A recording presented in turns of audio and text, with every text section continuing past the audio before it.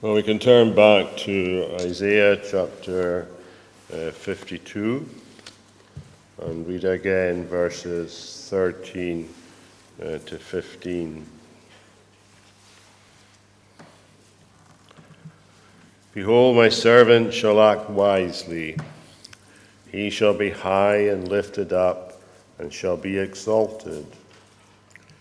As many were astonished at you, his appearance was so marred, beyond human semblance, and his form beyond that of the children of mankind. So shall he sprinkle many nations. Kings shall shut their mouths because of him. For that which has not been told them they see, and that which they have not heard they understand.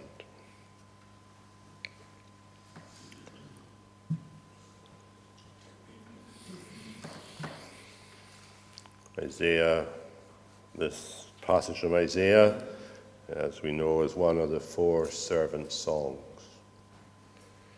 There are three others in Isaiah called as servant songs because they appear as poetry and because they focus on an individual or a group of people whom God describes as my servant.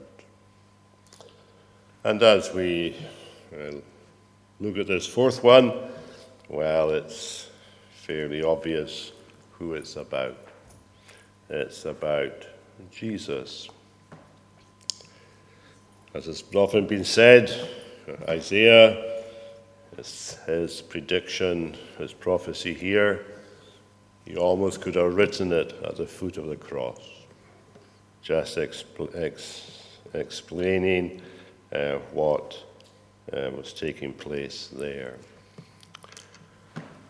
This particular song divides into 5 sections, and the verses we have read, it's the introduction to it, and then after that there's 4 other sections, verses 1 to 3, and then 4 to 6, and then 7 to 9, and then 10 to 12.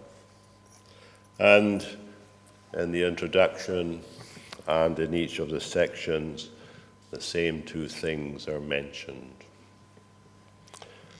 And the 2 things that are mentioned is his sufferings and his glory. And as the poem develops, so the description of his sufferings and the descriptions of his glory develop as well.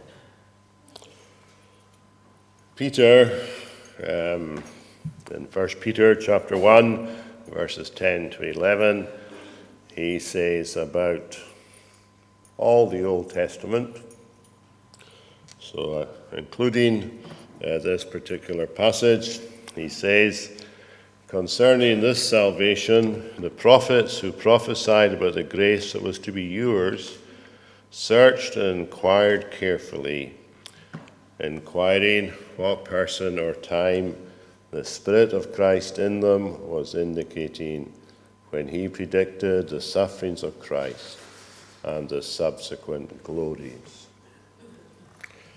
So as we read this particular song, as well as other prophetic passages, we have to remind ourselves that quite often the prophet that said them didn't know what he was talking about.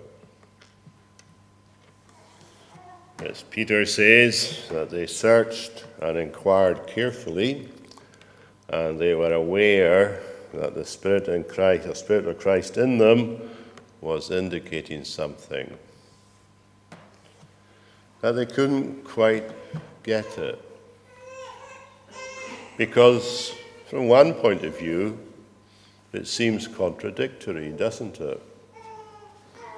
His suffering and his glory, well, they seem two opposites. especially as his suffering was going to end in death. I mean, how can somebody get glory if they're going to die?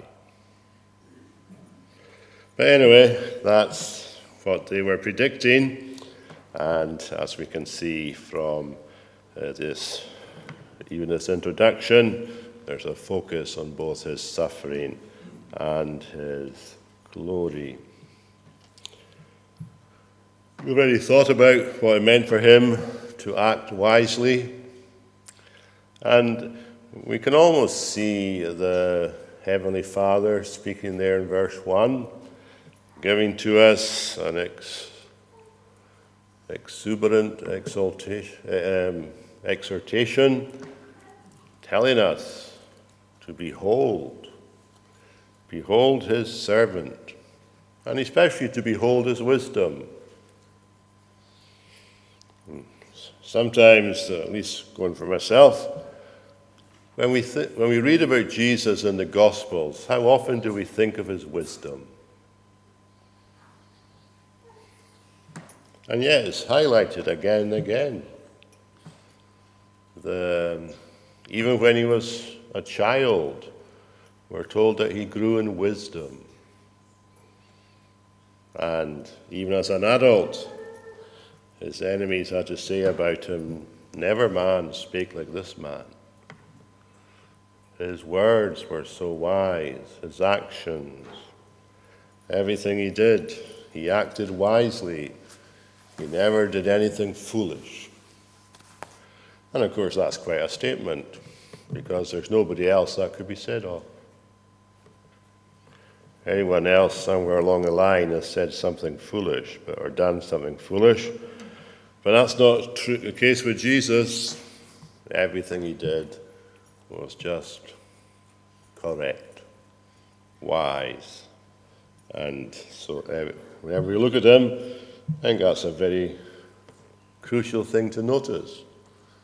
And it's what God the Father wants us to notice how he acted wisely. But then in verse 13, the Father goes on to say about Jesus that he will be a threefold description of his glory. He shall be high and lifted up and shall be exalted.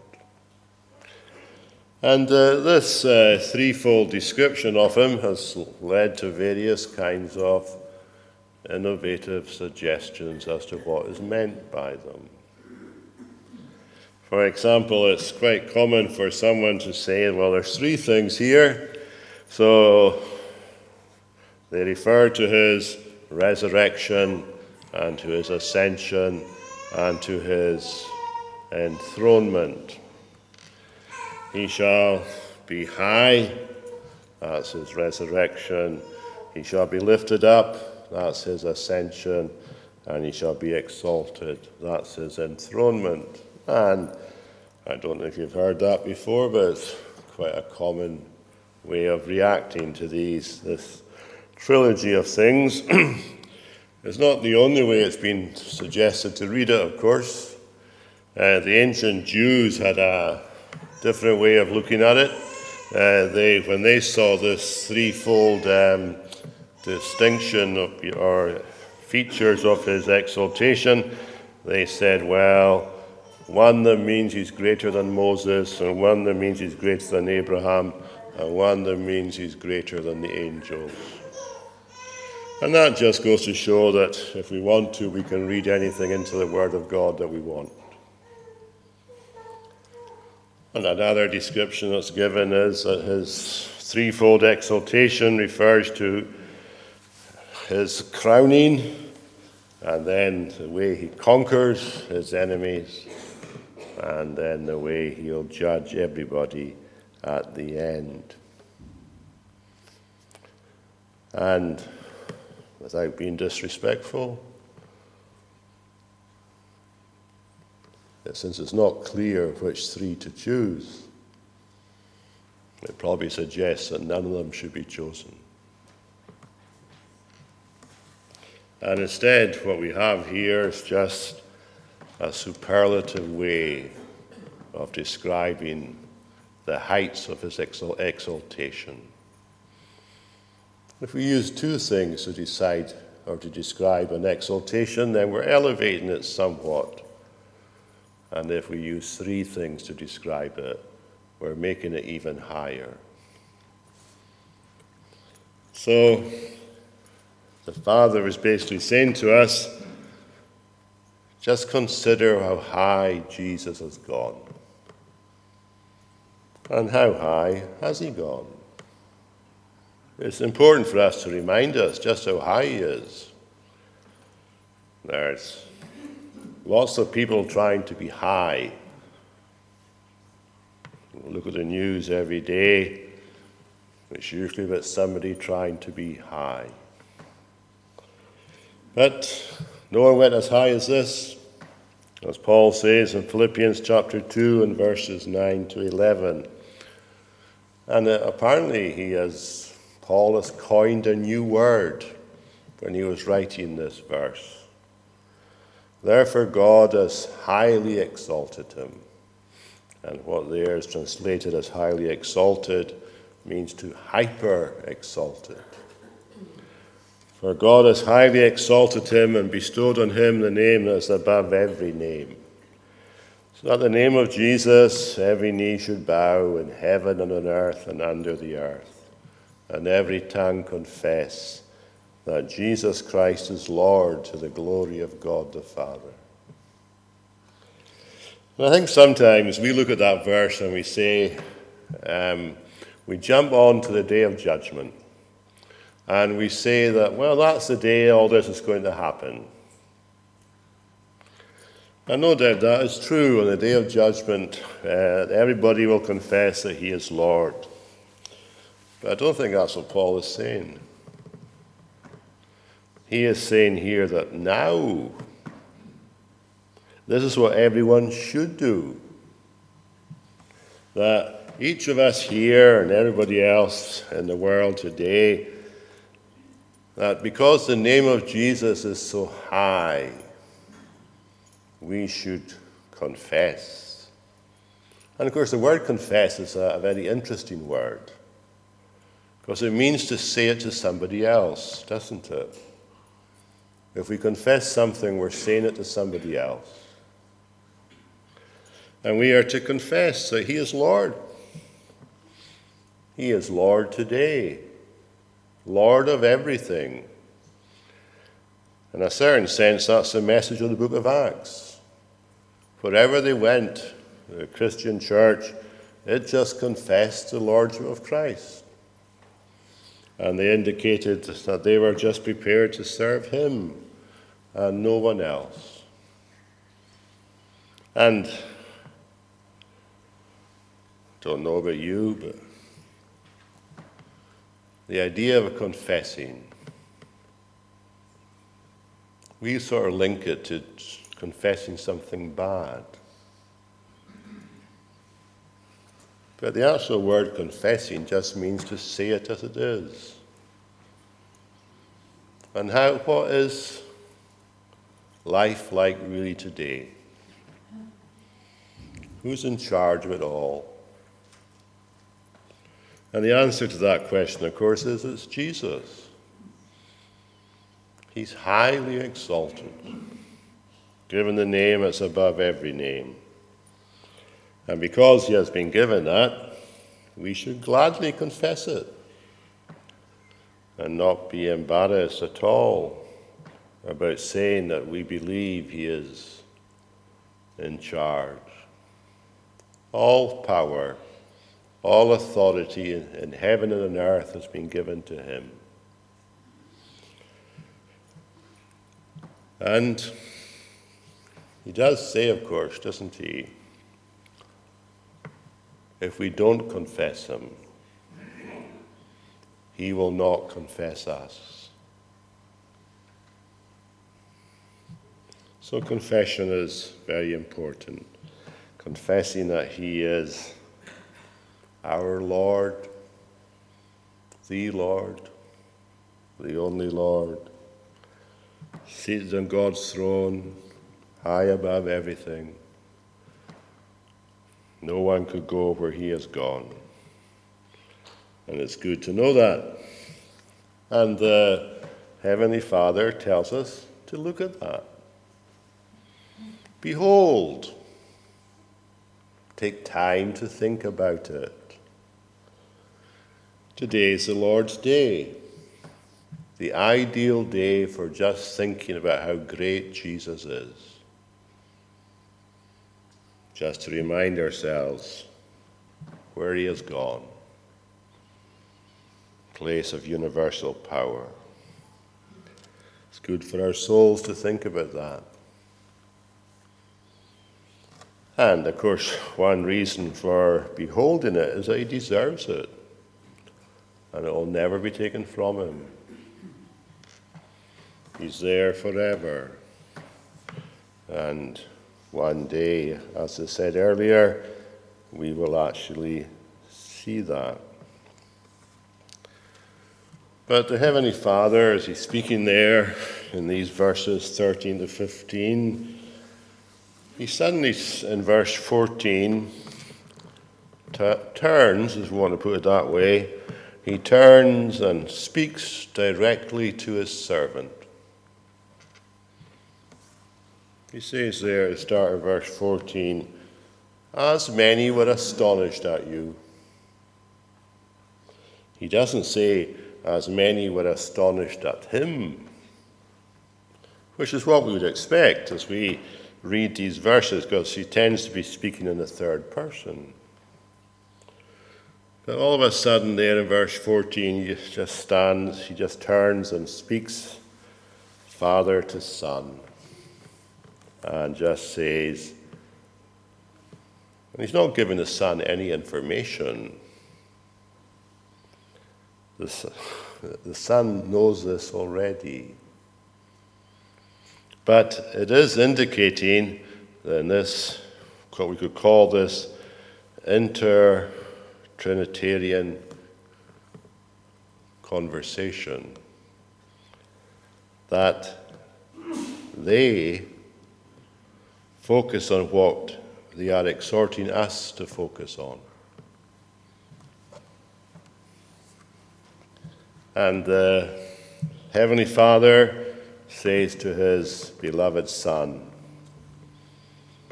and perhaps even today he's saying it, almost as if he's saying, I remember the cross. It's engraven on my heart. Even if although I am God of all, and even although I have billions of things that I can contemplate every moment, I remember this. Many were astonished at you. And of course, that's what happened at the cross. And this kind of conversation between the Father and the Son, we find it in the Old Testament quite often. And, for example, there in Psalm 40 and verses 6 to 8, where David says, in sacrifice and offering you have not delighted, but you have given me an open ear. Burnt offering and sin offering you have not required. Then I said, behold, I have come. In the scroll of the book it is written of me. I delight to do your will, O my God. Your law is within my heart. And that verse, or these verses, they're quoted in the book of Hebrews in chapter 10. And the author of Hebrews in chapter 10 says quite specifically that the Son of God said these words as he was coming into the world.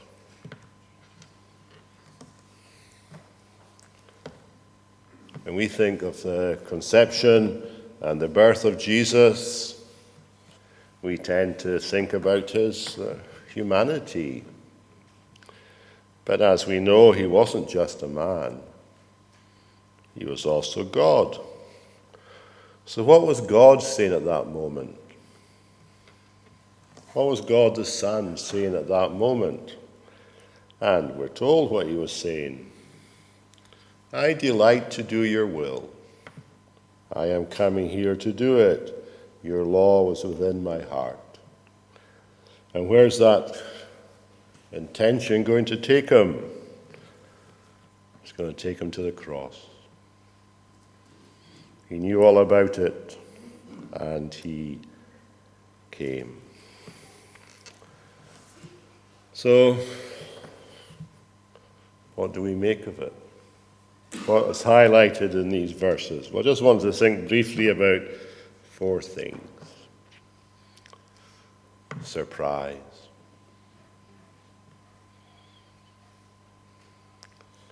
His appearance was so marred beyond human semblance. So there's surprise. Then there's sufferings. Why did he suffer so? And then there's his sprinkling. He shall sprinkle many nations. What does that mean? And then there's silence. Kings shall shut their mouths because of him. So there's surprise, sufferings, sprinkling, and silence. The surprise is twofold. And we could put it this way, the 2 features, and we mentioned it a minute ago, he's going to have horrendous suffering. Beyond human semblance, and his form beyond that of the children of mankind. That's one aspect of the surprise. But the second aspect of it is contained in that phrase we mentioned a minute ago. So shall he sprinkle many nations. And of course, the little word so should make us pay attention. Whatever it means for him to sprinkle many nations, he couldn't have done it unless he had suffered so badly. And that's what the word so tells us, isn't it? There's a connection between this global activity he's going to engage in of sprinkling the nations and of his horrendous sufferings. So here's the surprise.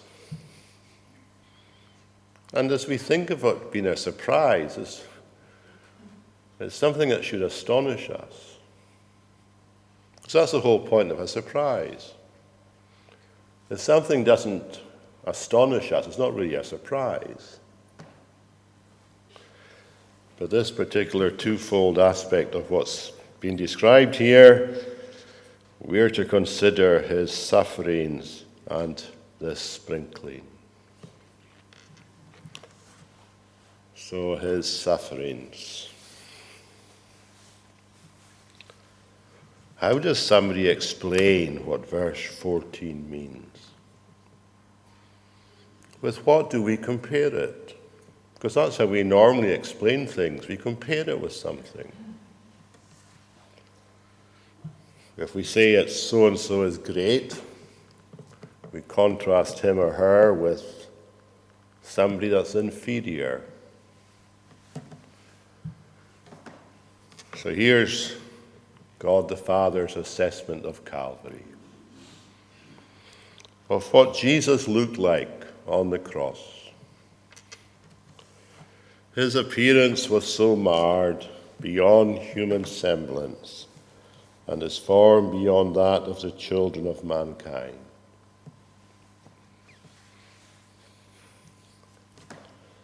I suppose we could say that the only person that actually knows how much human suffering there's actually been is God. I mean, isn't that the case?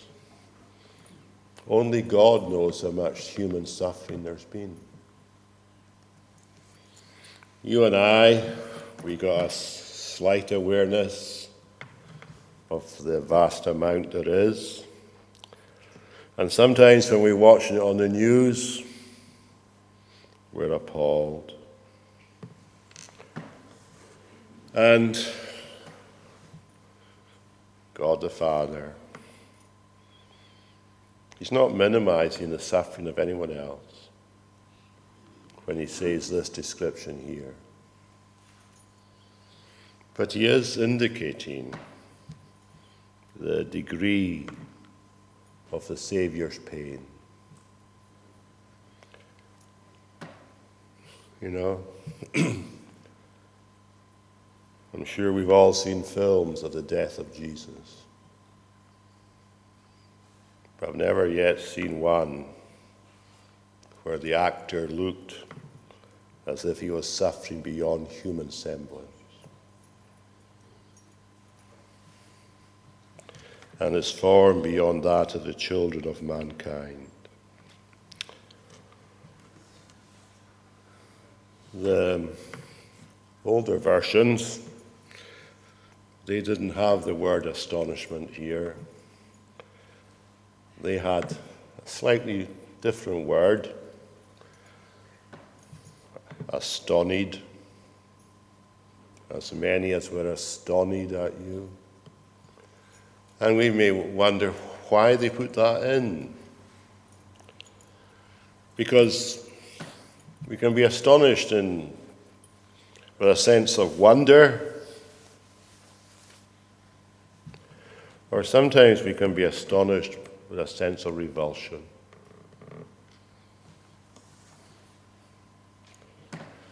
And the idea here, when it's talking about his appearance being so marred, it almost means we can't bear to look.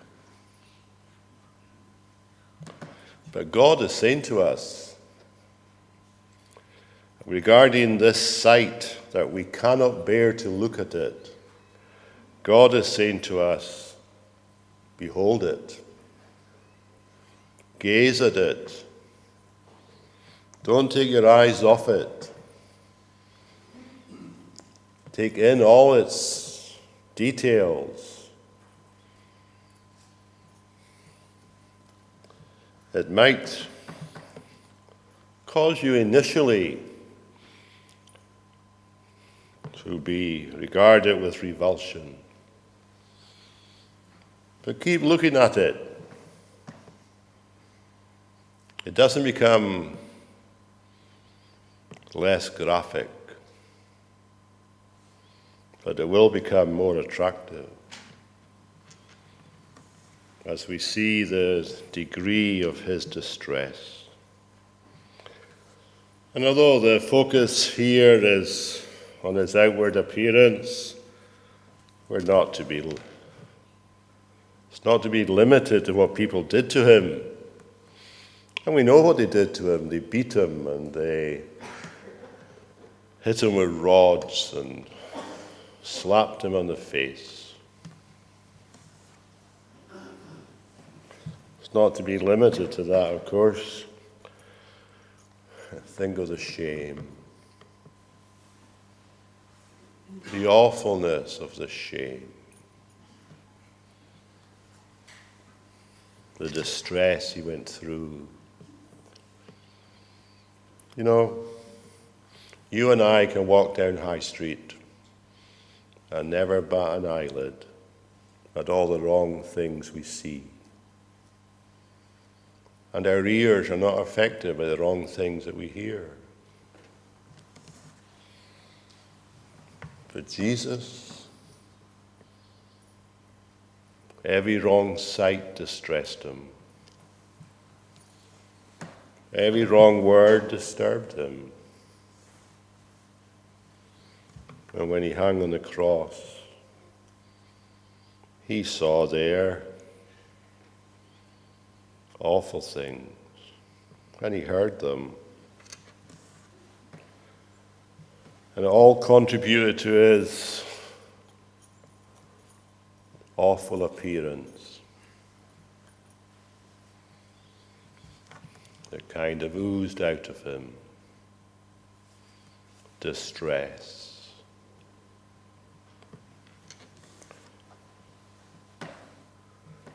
He's forsaken, abandoned, on his own.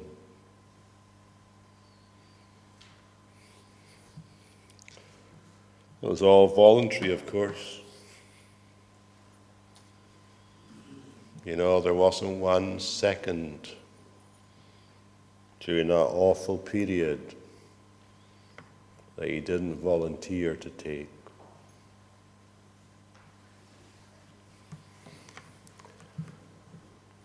I read what this man said, a man called David Barron. He said this about these words. By these strong words and expressions, the Spirit of God seeks to give us a glimpse into the depth and intensity of the vicarious sufferings of our Saviour and of the greatness of the cost of our redemption.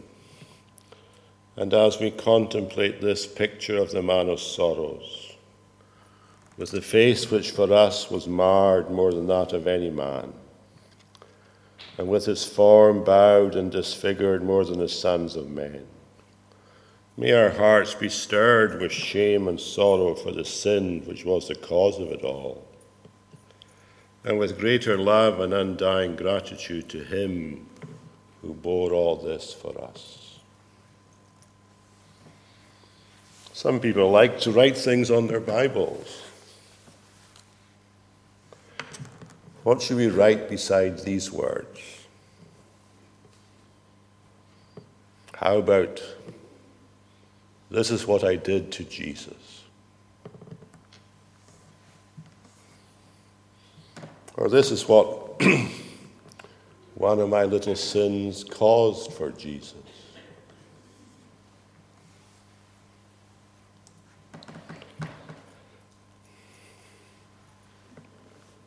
But as we gaze at it, or at him, I should say, the revulsion of the extent of his agony turns to admiration. We're not surprised at that kind of thing, are we?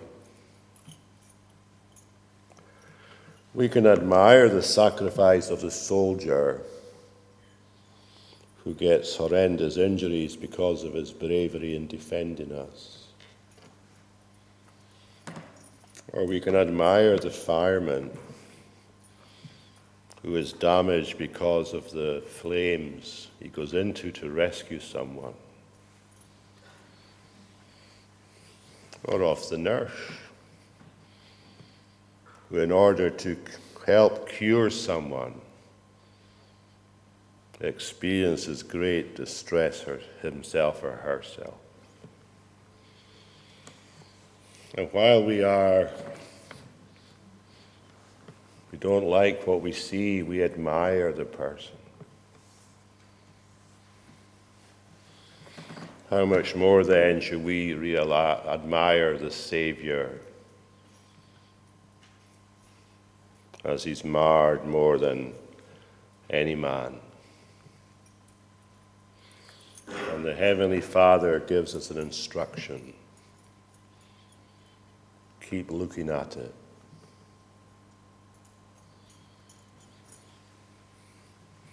Never take your eyes off it. And as I said already in verse 14, the Father and the Son speak to each other about it. As many were astonished at you. Maybe the Father is saying to him tonight, many in Grey Friars are astonished at you.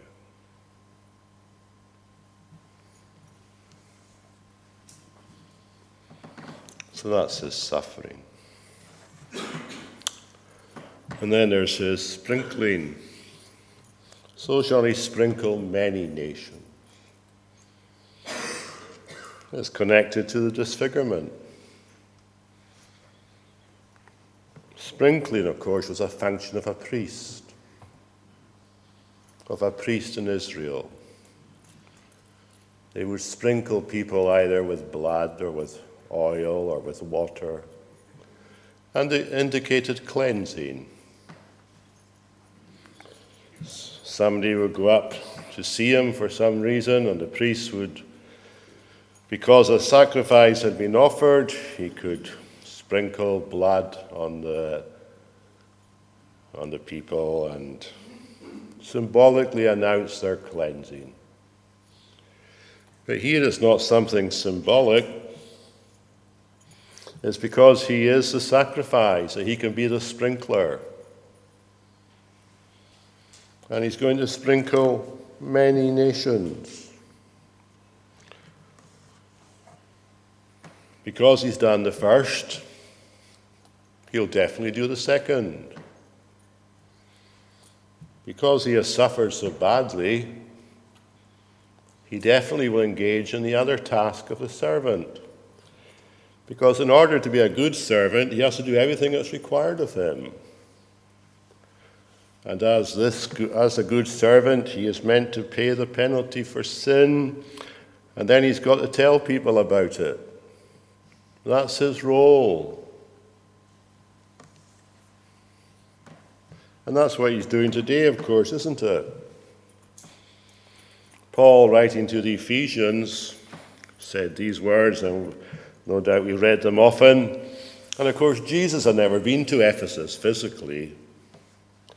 But Paul says to the Ephesians that Jesus came and preached peace to you, to them, who were far off, and peace to those who were near.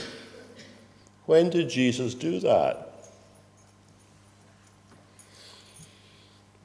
He did it when he sent his servants, his people there, and they spoke about it to people.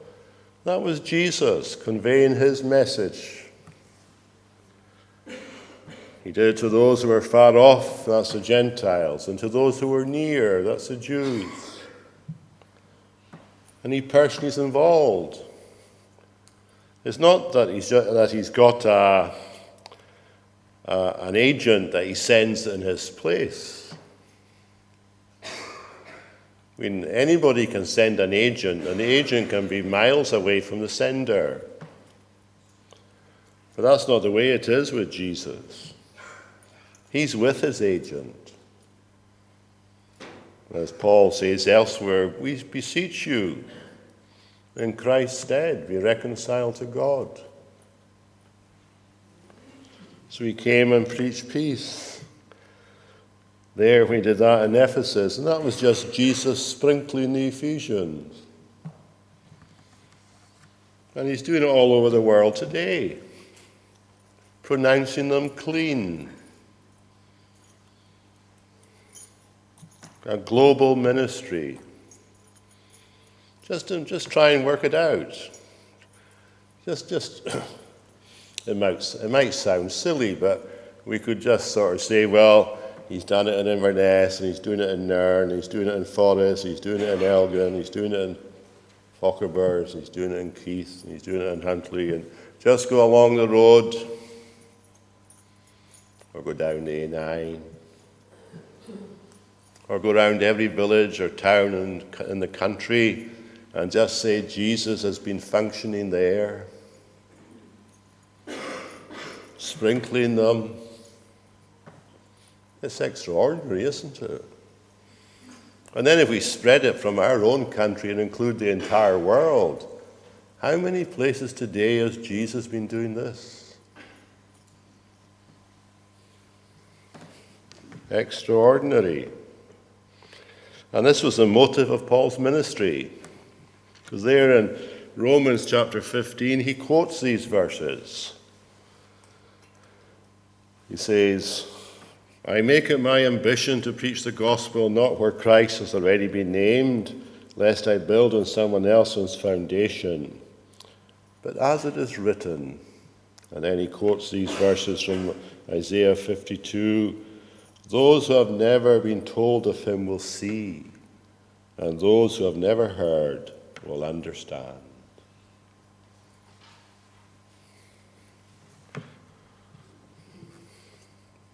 It's amazing. Something to make our hearts leap for joy. That sinners all over the world today were pronounced clean by the Savior.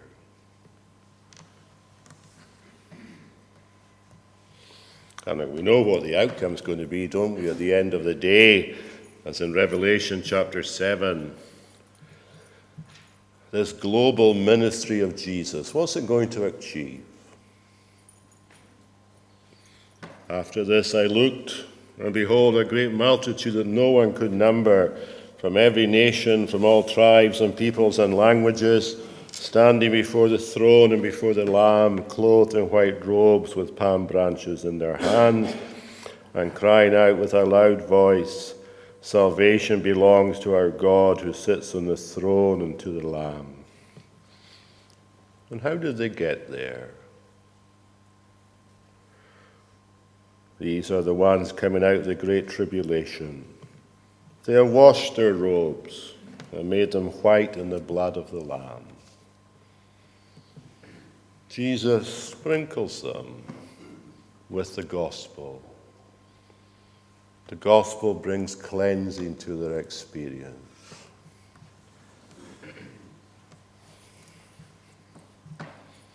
Amazing.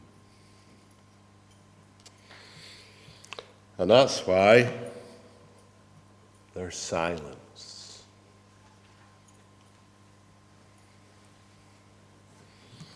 Who are the one people on earth that you don't expect to be silent? Who have always got something to say? Well, it's the rulers, isn't it? Because they seem to have the power to always say something but something. But Isaiah says here, they're going to hear something that's going to silence them. What are they going to hear? The gospel. They're going to be astonished by what they are told, that this disfigured man opened up for all sinners, including kings, a way back to God.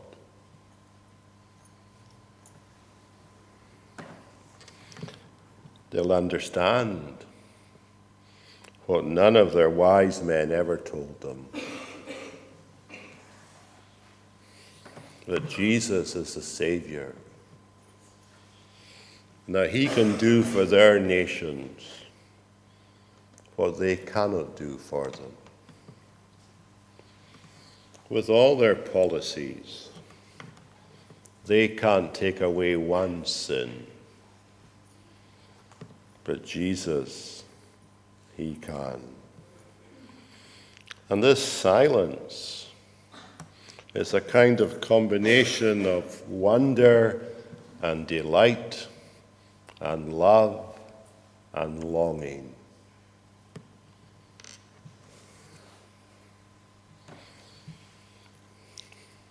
Sometimes we see a sight, and as we put it, it takes our breath away.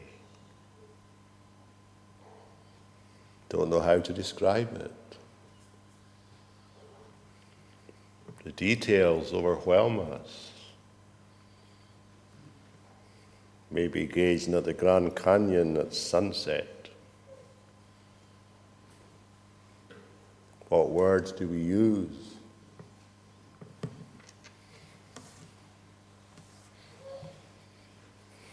There's a certain sense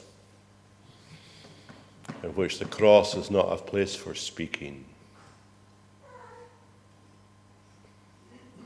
It's a place for looking, for staring, for taking it in. ugliness, the effectiveness, the incredible love that was displayed, just to be overwhelmed by the goodness of God, the riches of his grace.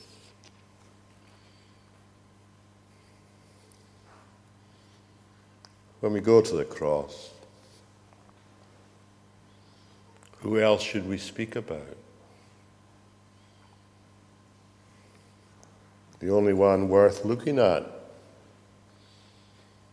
is the man on the center cross.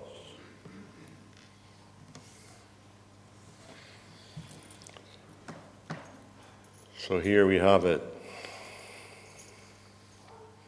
His incredible sufferings of the great servant, and the incredible activities of that servant since then, and which he will engage in as long as time lasts, sprinkling the nations.